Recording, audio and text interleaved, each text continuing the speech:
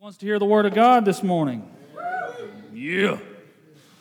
All right. Before we start, if you missed last week, we talked about the Trinity. We talked about the most mysterious, profound, transcendent, holy thing we could ever talk about, and that's the Triune God. At the Council of Nicaea in 325, the bishops from across the Roman world and the Western Church got together and they concluded from Scripture that God is three persons and one essence. And that's how we're to understand these profound truths that we read in John. And there could not be a Pentecost without Christmas. There could not be a sending of the Spirit unless the Son was sent. And so the Son is the Father's Son, and the Spirit is the Son's Spirit. And I was thinking about the Trinity this weekend with my children because I have this, in my mind's eye, I have this rose-colored vision of what my children are going to turn out like after I disciple them in God's Word, and by the age of 10, they'll memorize Romans, and then on and then on and then on.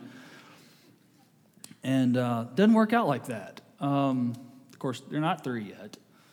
But, does anybody else do this? Like where, you've had a long day, you get home late. We were at a banquet this weekend, and we got home, and they're tired, and maybe not as tired as I would want them to have been, but they were... Kelly looks at me and she goes, "Are we going to do Bible tonight?" And I was like, "No, I'll put them to bed. We're not going to do Bible tonight." Of course, I'm walking out of the room going, "I suck as a Christian today." And then when you get Bible time, we're reading Joseph this week, and we're reading about Joseph, and he was sold into slavery, and he interpreted dreams, and so we're flipping around, and I'm going, "Hey, that's Joseph, Roman. That's right. Hey, that's a chicken." I know that's a chicken. Yeah, and then Noah, they 2 by 2. Is that an alligator? Yes, that's an alligator, son. But is that a hippo? And God has reminded me that discipling your kids, discipling anyone, comes slowly, but we were outside of Target this week, and Kelly, before she went in, it was something real quick, and so I was just going to do what I do a lot, which is sit out in the car with the kids. And she goes, "Hey, I got a new song I'm going to put in real quick for them while I'm in. Just test it out." I was like, "Okay, sure." And it's scripture to music. Have you all ever listened to this stuff? It's just like, it's kiddish, but they rock out to Bible verses, and in a matter of minutes, my kids are singing along to Romans. And I'm like, this song has done more in 3 minutes than I've gotten my kids to do in months reading the Bible to them. And I thought, well, first of all, it made me look at how legalistic my heart is. Because I had a set thing. We're going to read the Bible, and I'm thinking my job isn't just to check off tasks with my children. My job is to make sure that by the Word and by the Spirit, God's Word is implanted on their hearts somehow. And the wisdom of God comes in Christmas. The Spirit of God comes in Pentecost. One way or another, I'm not sure what my children's future holds, but I know 2 things. If they are to know the risen Jesus, it will be by God's Word and it will be by God's Spirit. And because of that, I have to pray that. And so in that moment, when I heard my kids singing to Psalms, I just prayed quietly, "God, by your word and by your power, keep these children, grow these children so that they know your Son, Jesus, by God the Holy Spirit." And we should pray that all the time. And here they are. Something my wife kicked in. So she comes back out of Target, and we're all singing. She's like, "You like the song?" I was like, "Well, heck yeah, how can you not like it? It's like the Bible to music." I encourage you, if you have kids, I don't know where she finds these things, but I enjoyed it. If you'll turn to John chapter 14, verses 15 through 31. John chapter 14, verses 15 through 31.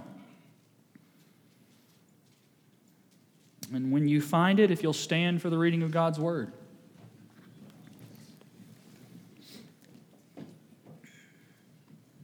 And the Holy Spirit says through John, "If you love me, you will keep my commandments." This is Jesus speaking. "And I will ask the Father, and He will give you another helper to be with you forever, even the Spirit of truth, whom the world cannot receive, because it neither sees Him nor knows Him. You know Him, for He dwells with you and will be in you. I will not leave you as orphans, I will come to you. Yet a little while, and the world will see me no more, but you will see me, because I live, you also will live." I love that.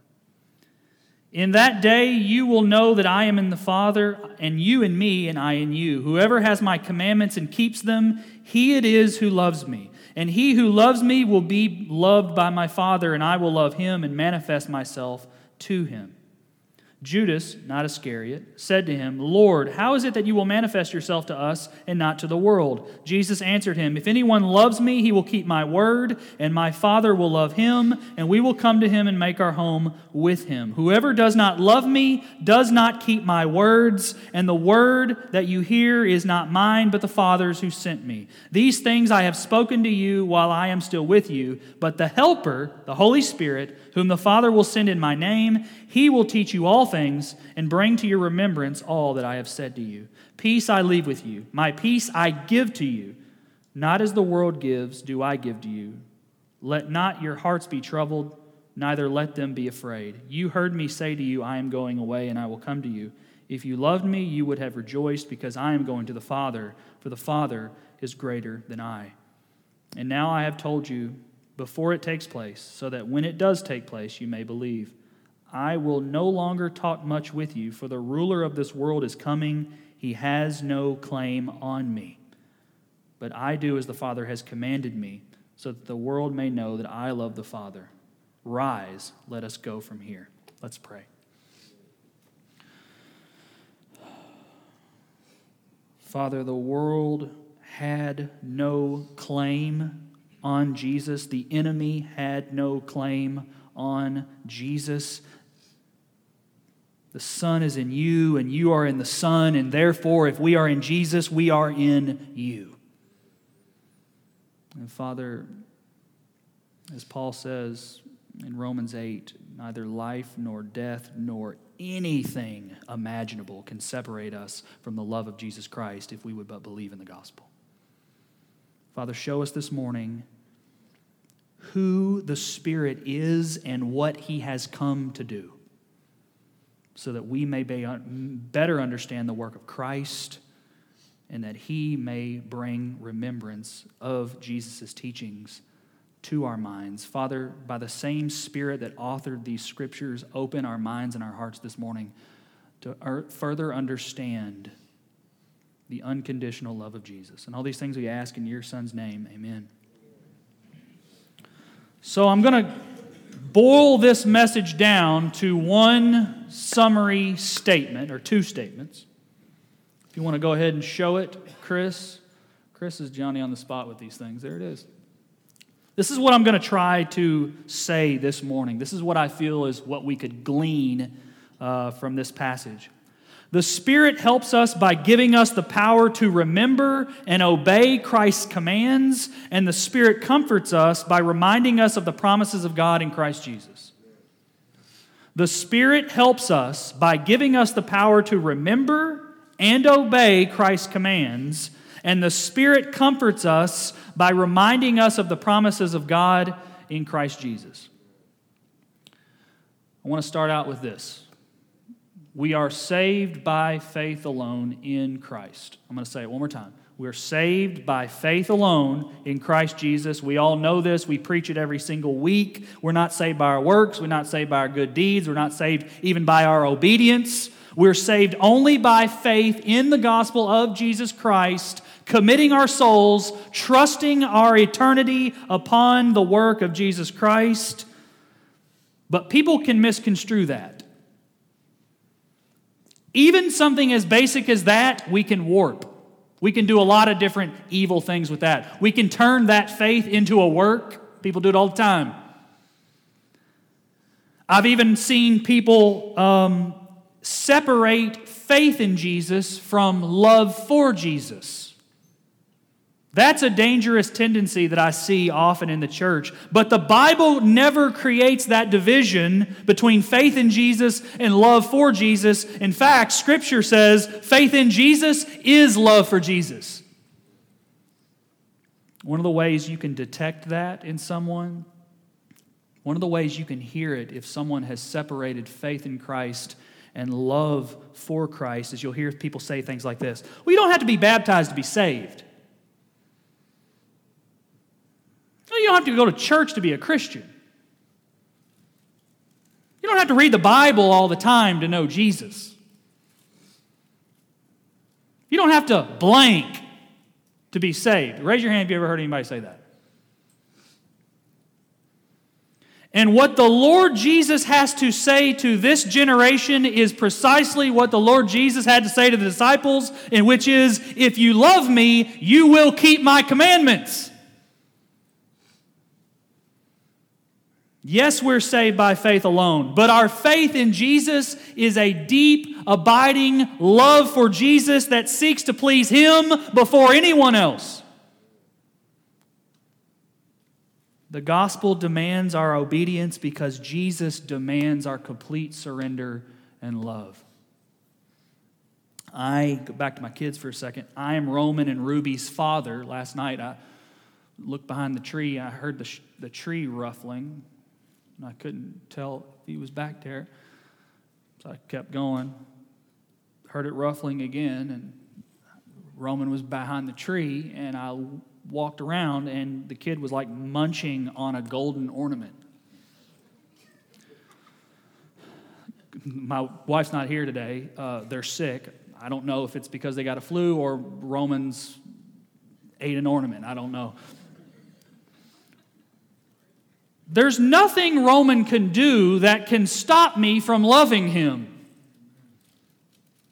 There's nothing he could do to disqualify himself from me being his father, but that doesn't stop me from confronting Roman when he disobeys me, because I'm going to tell you, I told him 30 times not to touch that tree. And what I do is I don't sit him down and go, it's okay, I'll still be your dad, you can do whatever you want. That's not what I say. That's how people like to treat God. What do? I say, hey, do you love Daddy? Mm-hmm. Then obey me. There are countless professing Christians who need to be sat down with the Word as we're doing this morning, and they need to come face to face with this reality. If you love Jesus, you will obey Jesus. Christians don't seek obedience for salvation. We seek obedience from salvation. Fraudulent Christianity, nominal Christianity, American Christianity, when faced with this truth, they try to wiggle out of it and they go, well, nobody's perfect. I mean, you can't argue with that. Yeah, it's true. Nobody is perfect, and we need to remind ourselves of that, but that's precisely why God the Father sent two persons. He sends the Son to overcome the penalty of sin, and He sends the Spirit to overcome the power of sin. I'm going to say that one more time in case you missed it. God the Father sent His Son to overcome the penalty of sin. And God the Son sends His Spirit to overcome the power of sin. False, fraudulent Christians want Jesus without the Spirit. Because we're not perfect, because we're sinners, Jesus did not leave us to ourselves. Look at this, verses 15 through 17.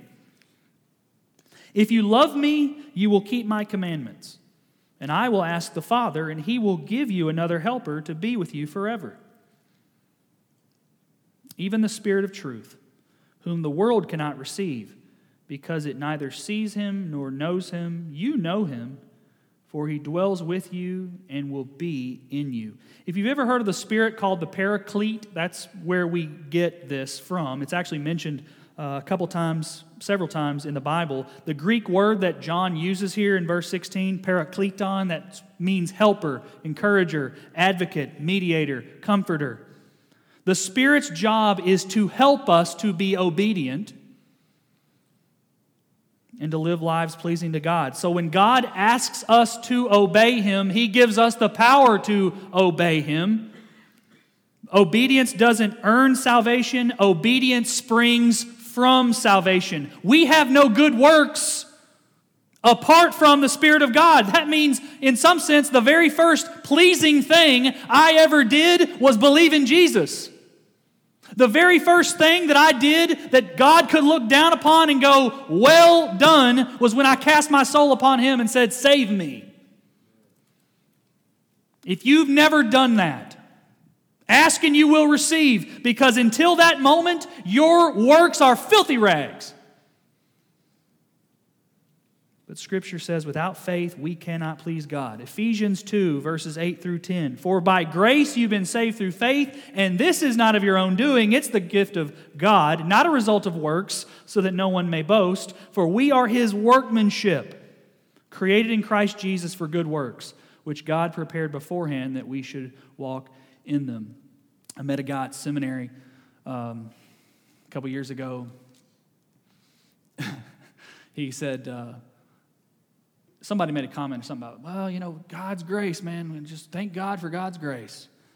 And some guy goes, yeah, thank God He looked down the corridor of time and saw that I would obey. And I'm like, what in the world would that? Like scriptural gymnastics you just did there. I don't know where you got that from. Well, this is what I said. I said, if God looked down the corridor of time, what He would have seen was a disobedient Abby is what He would have seen. What God actually did was to see that all have fallen short of the glory of God, all are desperately wicked, and what He chose to do was to gather a chosen remnant and to instill His Spirit inside of them and said, I will cause you to obey my commands. So the next time somebody gives you the whole, well, I don't have to do that to be a Christian, or they give you the whole, well, nobody's perfect anyway, you can just tell them, God gave us Jesus to atone for our sin, and He gave you His Spirit so that sin would have no dominion over you. There are several words that we use for what happens in the human soul, in the human heart, when the Spirit of God gets a hold of us.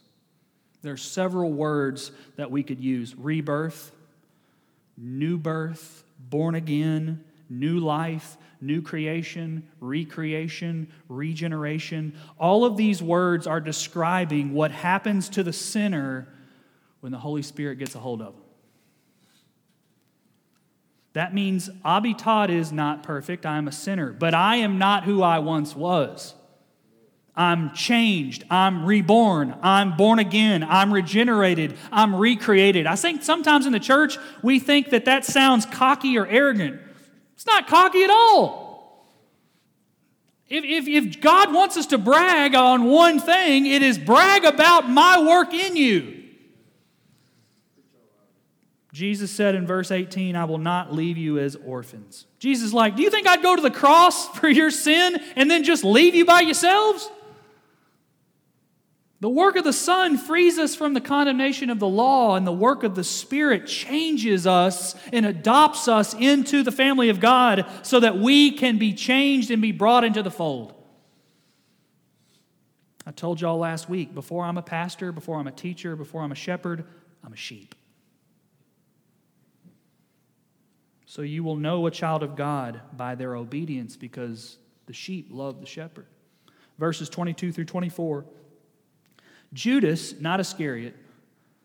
I feel sorry for that Judas. It's like John felt it was like incumbent. I just got better put the parentheses in there. Hold on. Judas, not Iscariot, said to him, Lord, how is it that you will manifest yourself to us and not to the world? Jesus answered him, if anyone loves me, he will keep my word. And my Father will love him, and we will come to him and make our home with him. Wow. Whoever does not love me does not keep my words, and the word that you hear is not mine, but the Father's who sent me. You know, as I read Judas's question there, I thought to myself, Judas's question is in some ways like Philip's question last week. Last week, Philip wanted the Father and didn't understand that the Son had come in his place. This week, Judas wants Jesus and doesn't understand the Spirit is going to come in his place. Jesus said, if anyone loves me, he will keep my word. So the reason the world does not obey Jesus is because the world doesn't love Jesus. I want a quick word here to my parents and my grandparents. That means our job as parents and grandparents are not just simply to make obedient kids. My job is to disciple my children so that they love Jesus and have an affection for Jesus. And I'm going to tell you right now, Scripture says, if that happens, the obedience will come. That means Bible time is as important as chore time. I wanted to share something with y'all as your pastor about how I do my job. As the pastor of Haynes Creek, I love my church. I love y'all. I love people. I love each and every one of you. I love hanging out on that deck and greeting people. That's one of my favorite parts, except for today because it was really cold. I love people. I always have. I love interacting. I love helping. I love being sincere. If you don't like people, why are you at the church? But my love for the ministry doesn't begin with you. My love for this church doesn't begin with the body, it begins with the head. I can love you because I love Jesus. I serve you because I love Jesus. Because I love the head, I love his body. If my ministry was predicated just on my love for you, there would be weeks where I'd be a really bad pastor because there are weeks when I just don't like people very much. But my love for Jesus fuels my love for the church. Jesus says, if you love me, you will keep my commandments, not if you love the church, you will keep my commandments. This is why theology is so important. If God desires us to be obedient, if God is telling us that obedience is predicated on love for him, then I could think of nothing to do more valuable with our time than spending time in God's Word. Ultimately, theology is one of the most practical things we could do, spending time learning about God. I think in this passage, Jesus is speaking to two different kinds of Christians. To the lazy, intellectual Christian who would rather read books than love people, Jesus says, if you love me, you'll keep my commandments. And to the busybody Christian who would rather serve people than read God's word, Jesus says, whoever does not love me does not keep my words. I want you all to meditate on this morning, these two things. Those who do not love and serve others do not know God as well as they think they do. And those who do not seek after God in his word are not serving him as well as they think they are. Now, as I read this, I thought, how exactly does the Spirit comfort us? If we call the Spirit the Comforter, how is he comforting us? Well, I think he answers that in verses 25 through 27. These things I have spoken to you while I am still with you. But the Helper, the Holy Spirit, whom the Father will send in my name, he will teach you all things and bring to your remembrance all that I have said to you. Peace I leave with you, my peace I give to you. Not as the world gives, do I give to you. Let not your hearts be troubled, neither let them be afraid. So Jesus says, my helper is the one who recalls my teachings to you. So the Spirit's job is to comfort us with the gospel. The Spirit comforts us with the unconditional love of Jesus in the gospel. I'm going to come back to my kids for some reason this morning. Right now, we're going through a phase right now where they will get hurt. One of them will hit the other or they'll fall. And then they'll want me to kiss the boo-boo. And so I'll go over and they'll just be wailing and screaming and crying. And then I'll kiss the boo-boo and they'll stop crying.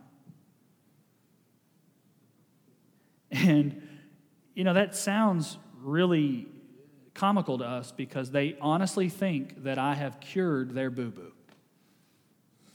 They thought that. Like Roman fell off the couch or something and started, it looked like a kid practically broke his neck. So I went over there, kissed his arm, stopped, went about his business. And I was just he was running off, and I went, what is it inside of the child psychology that thinks that I have the power to heal him with my lips?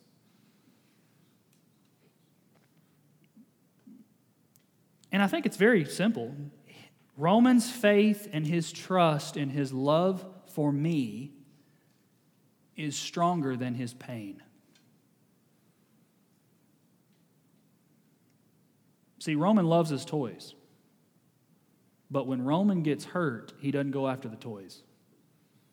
He wants me. Roman and Ruby are comforted by Daddy's love, and it's that very same love that gives them the joy to obey me. That's exactly how it is in the Christian life. We must be reminded daily of God's love for us in the gospel. And that's the Spirit's job. If you're not finding your comfort in that, if you're not finding your comfort in Scripture and the promises of God, then you're not finding comfort in the things of God. My wife, Kelly, was, I think y'all got the newsletter. My wife, Kelly, was diagnosed with a cancerous tumor on the back of her leg, and she's having surgery tomorrow morning. We would appreciate your prayers. And the doctor told us that they're going to have to remove a big chunk of muscle out of her leg. And, I just don't like to hear that, obviously. It was very scary. He was using just a lot of terms. We don't know what treatment will be like. You hate to see anyone have surgery, much less your wife. And he was using all these... His bedside manner was okay, but I was telling Robert Washington, man, sometimes a good doctor just knows how to put all those really scientific, scary medical words and talk to another person. And so he got done saying all this stuff, and I was just really, just it wasn't a good day. And when we were walking back to the car, I started looking for comfort because my wife's looking for me to comfort her. So I'm going through my mind. I'm going, okay, what can comfort me? It's not aggressive. That's a good thing. Kelly's health is good for the most part. That comforts me. I think we got people to look after the kids. The surgery will be fine. We're at a good place. It's Emory. That comforts me. I think they know what they're doing. We're financially secure for the most part. I mean, all those things, just on the way back to the car. But in all of those things that come through my mind, if I don't come back to God's love and provision for our souls, on my way back to the car, if I'm not at least considering the fact that if God would send His Son to hang on a tree, He would not leave us as orphans. If that doesn't factor in some way to comfort me when I hear that my wife has cancer, then I'm not finding my comfort in world or heavenly things. Every bone in my fleshly body wants to find comfort in health and wealth and security and doctors. But my comfort cannot come from Emory University. And in those moments, the Spirit recalls the promises of God. I'm a child of God. I've been adopted. My wife and I have been purchased by the blood of Jesus. He has not left us on our own. We are loved. Those are the moments when the Spirit is our comforter. And I was reminded of that this week because I can't find comfort in anything else.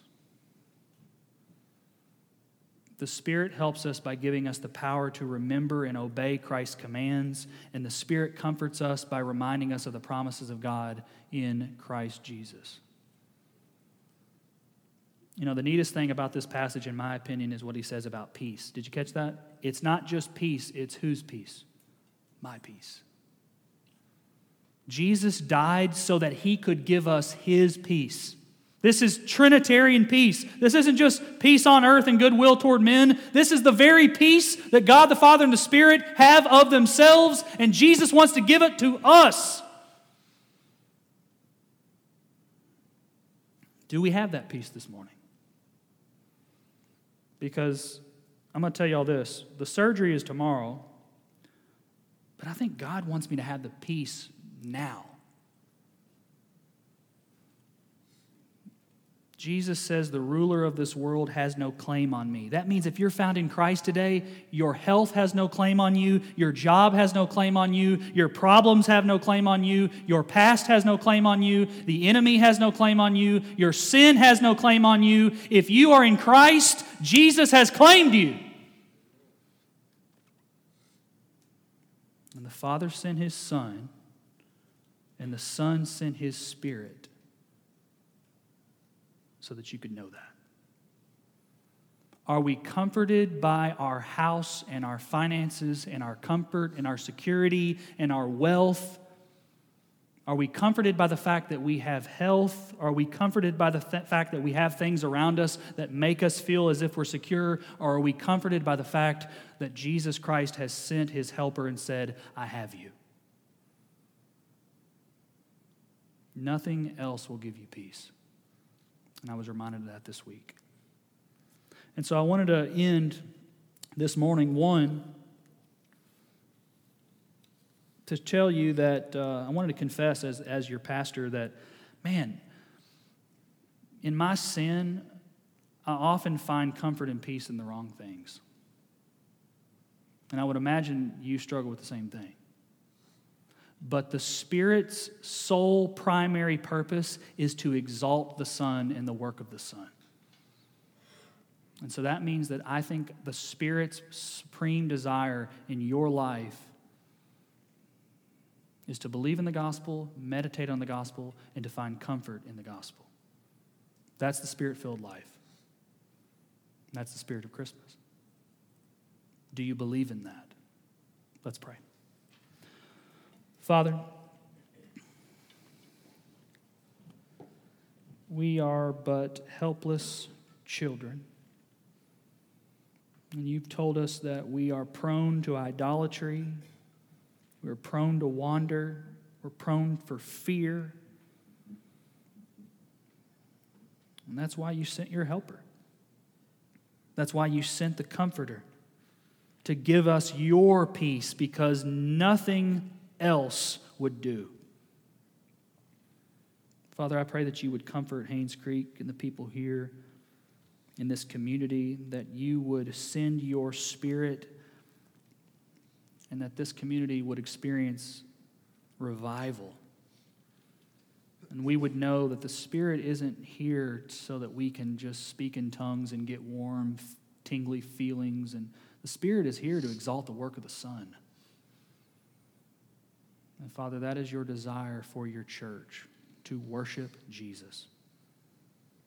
May we do so by your power. And all these things we ask in your precious Son's name. Amen.